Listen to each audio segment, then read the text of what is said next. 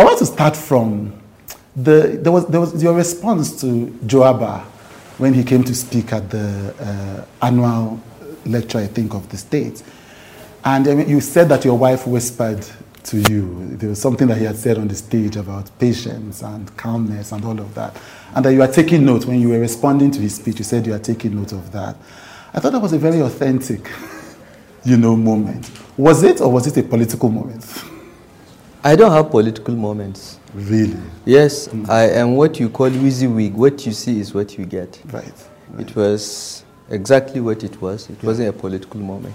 So what did that moment say to you? What was the thing that you were saying you had learned or you had noted from that moment?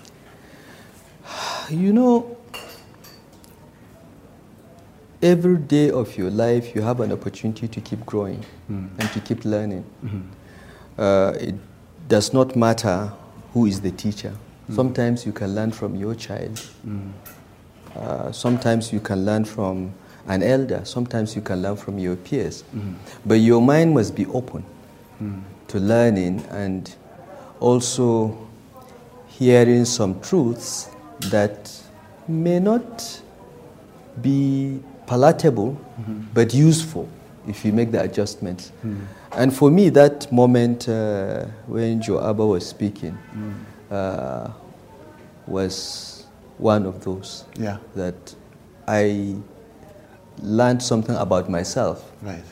And I saw an opportunity to unlearn and be better. That was it.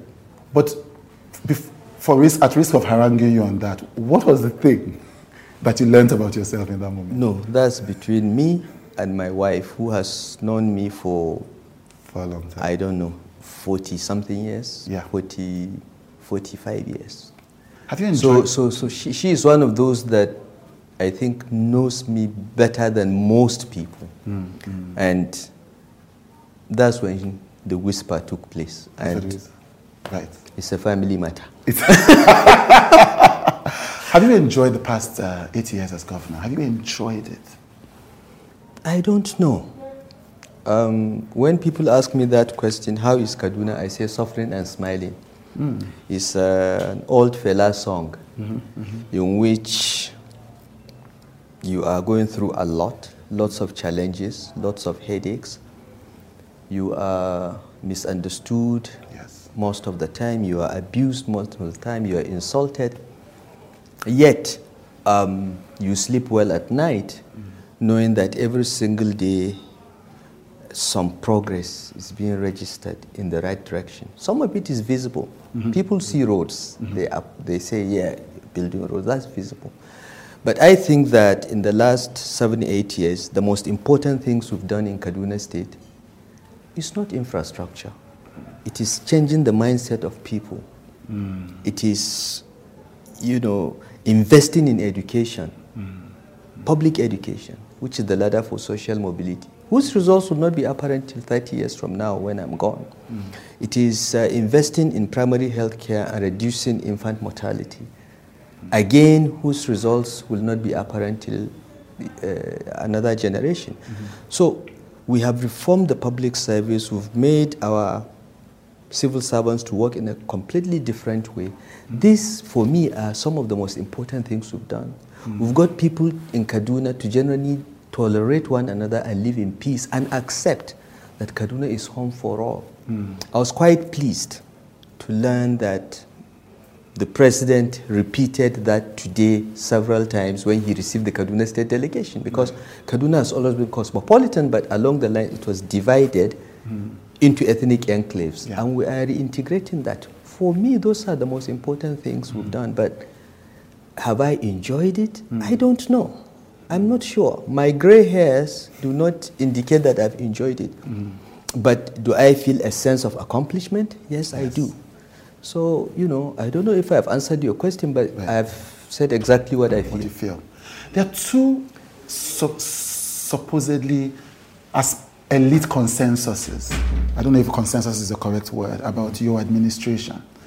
I have never been in any room where they haven't said that by objective standards, you have been an impressive. And I know that you don't respect people who praise you, who falsely praise you. So you know that I'm not doing that. But I've never been in any room where they've not said on objective measures, education, roads, the civil service, that you have been an impressive governor. But it's always followed by a but. But his temperament. But he's volatile. But he's inflaming. He has not managed the Southern Kaduna crisis well. That's almost uniformly. I had a conversation with your friend, Dikpo Salimonu. He said, it's strange because I've been with Malam.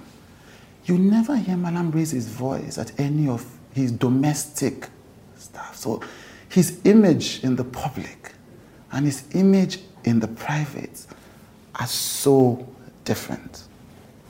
How do you answer to the charge of volatility? No, I'm not volatile at all. I am not. No one can give an example of any time that I'm volatile. I'm not. I'm just blunt and frank, and I give it to you as well as take it. Okay, I don't mince words. I don't suffer fools gladly, and I am very efficient in my communication because by training I'm an applied mathematician. I'm not a literary person that plays with words. And people don't like that. They say I'm volatile. I have never raised my voice on not just domestic stuff. I have worked in the BPE, I have worked in the FCT, I have been governor of Kaduna State. No one that has ever worked with me will say I've ever raised my voice. I don't have to. Yeah. So the disconnect between my public persona and my private reality is that the public doesn't know me. Those that know me, those that work with me, know that I'm a completely different person than what is being represented. And check this out.